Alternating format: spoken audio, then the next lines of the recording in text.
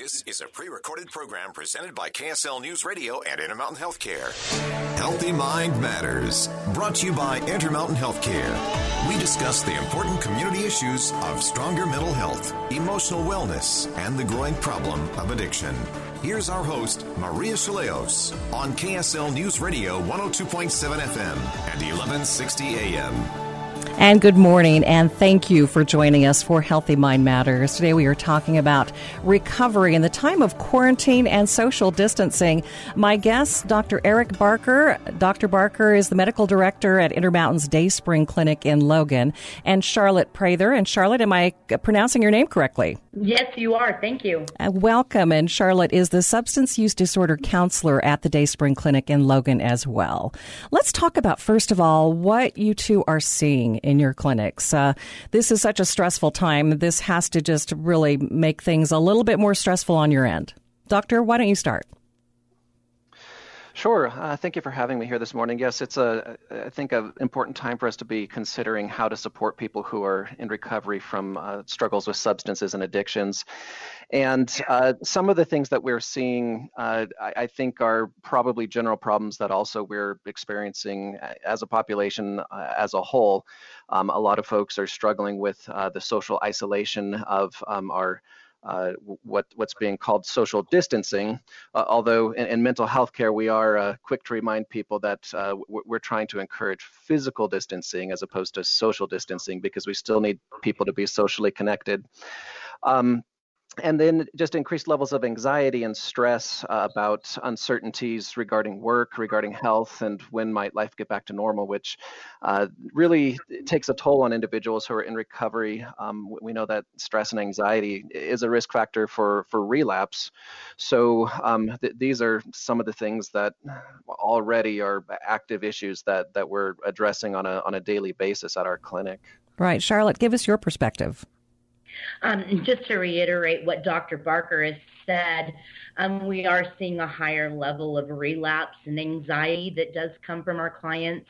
A lot of fear that I'm seeing and talking with them, and just being isolated. This is a disease of isolation, and we need to connect. And so just trying to teach them ways to be able to connect with people, either over the phone or through things like WebEx or Zoom or Microsoft Teams, just being able to connect with people.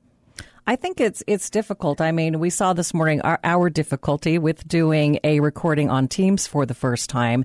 So this does have to be challenging and cause just that extra level of stress or layer of stress for your clients. Most definitely. And you lose that in-person connection as well too. There's almost a bond that happens with my client and me as a counselor that, I'm not able to pick up on those social cues or those in-person cues that I normally would be able to.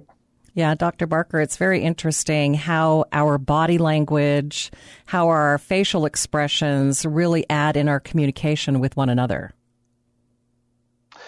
It certainly is, and I think that it's something that we probably sort of took for granted in times past, but now is becoming more evident for us in our interactions with others as we try to acclimatized to using these video chat type of technologies. And oftentimes, there's a little bit of a delay, so it can kind of make it a little bit hard to know when should you jump into the conversation and so forth. Sometimes the connection can be a little bit fuzzy, and then it speeds up for a minute to catch up. And so across all sectors at the moment, I think that's something people are getting used to.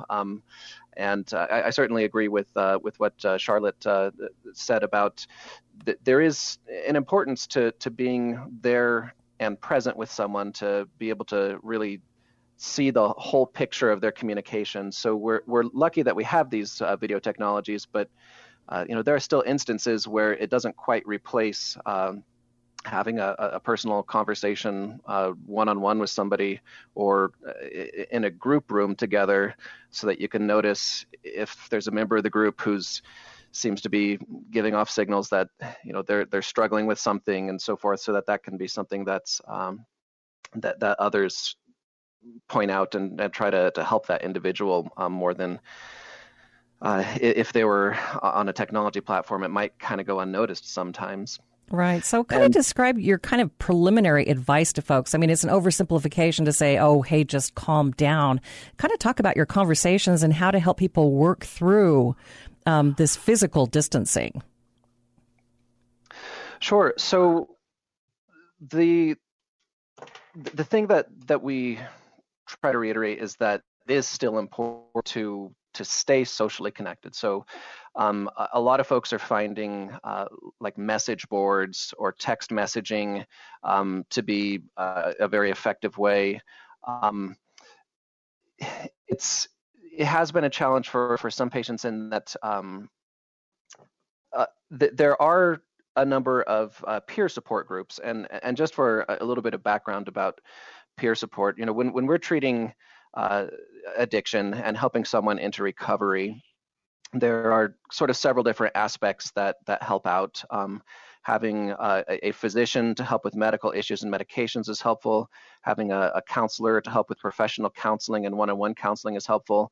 But it's really hard to overstate the importance of peer support, other people who have been down that road.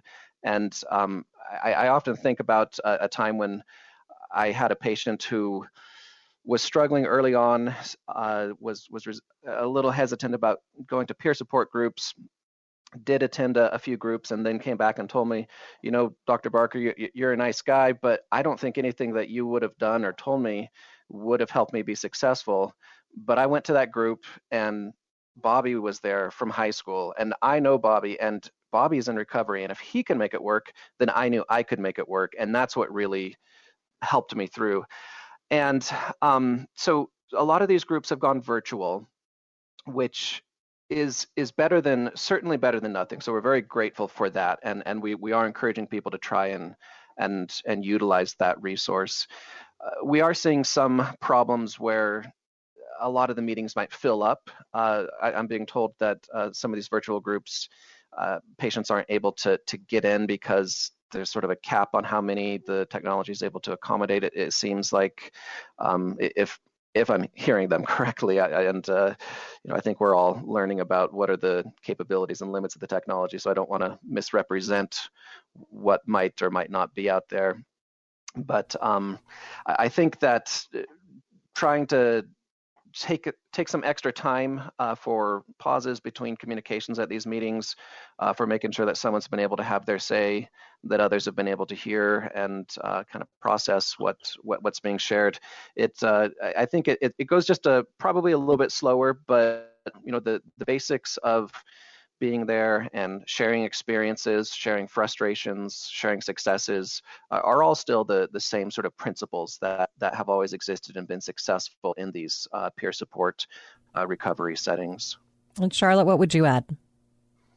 The same thing. I mean, it's that connection when you're dealing with somebody, another addict helping another addict, is very, very important, because there's certain aspects of addiction that people that haven't suffered from an addiction the way that other people have, such as opioids or methamphetamine or alcohol, have suffered.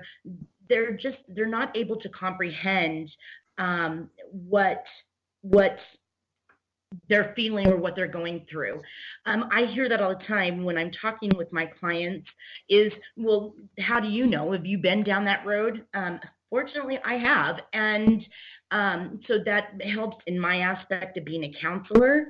But I turn around and tell my clients, why didn't other people that didn't have addiction issues, what did they do that they didn't have to turn to alcohol or drugs like we did?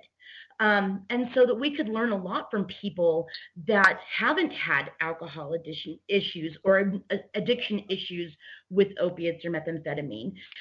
So there's a lot to be learned from everybody.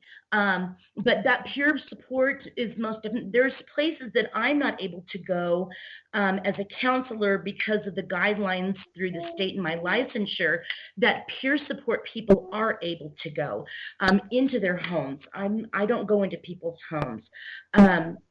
But peer support people or recovery coaches might be able to see that other aspect of maybe them underpresenting to the counselor and give other feedback so that they can be helped in a roundabout way. Right. Before we take a break, I want to make sure if there's anyone listening that they know where to go to get help. Could you give a number or a place for them to turn if there's someone listening right now that would really like to get some help? I think that's a couple of good resources. If you search for the term ASAM support groups, so ASAM is ASAM, it stands for the American Society of Addiction Medicine. They have created a website with a number of resources, where to find virtual meetings, how to get connected to local AA and other peer recovery groups, podcasts that are quality, helpful resources, apps you can have on your phone. So those are all a number of great resources. We'll probably talk about a few of those resources in the coming moments, but that's where I've been suggesting folks look.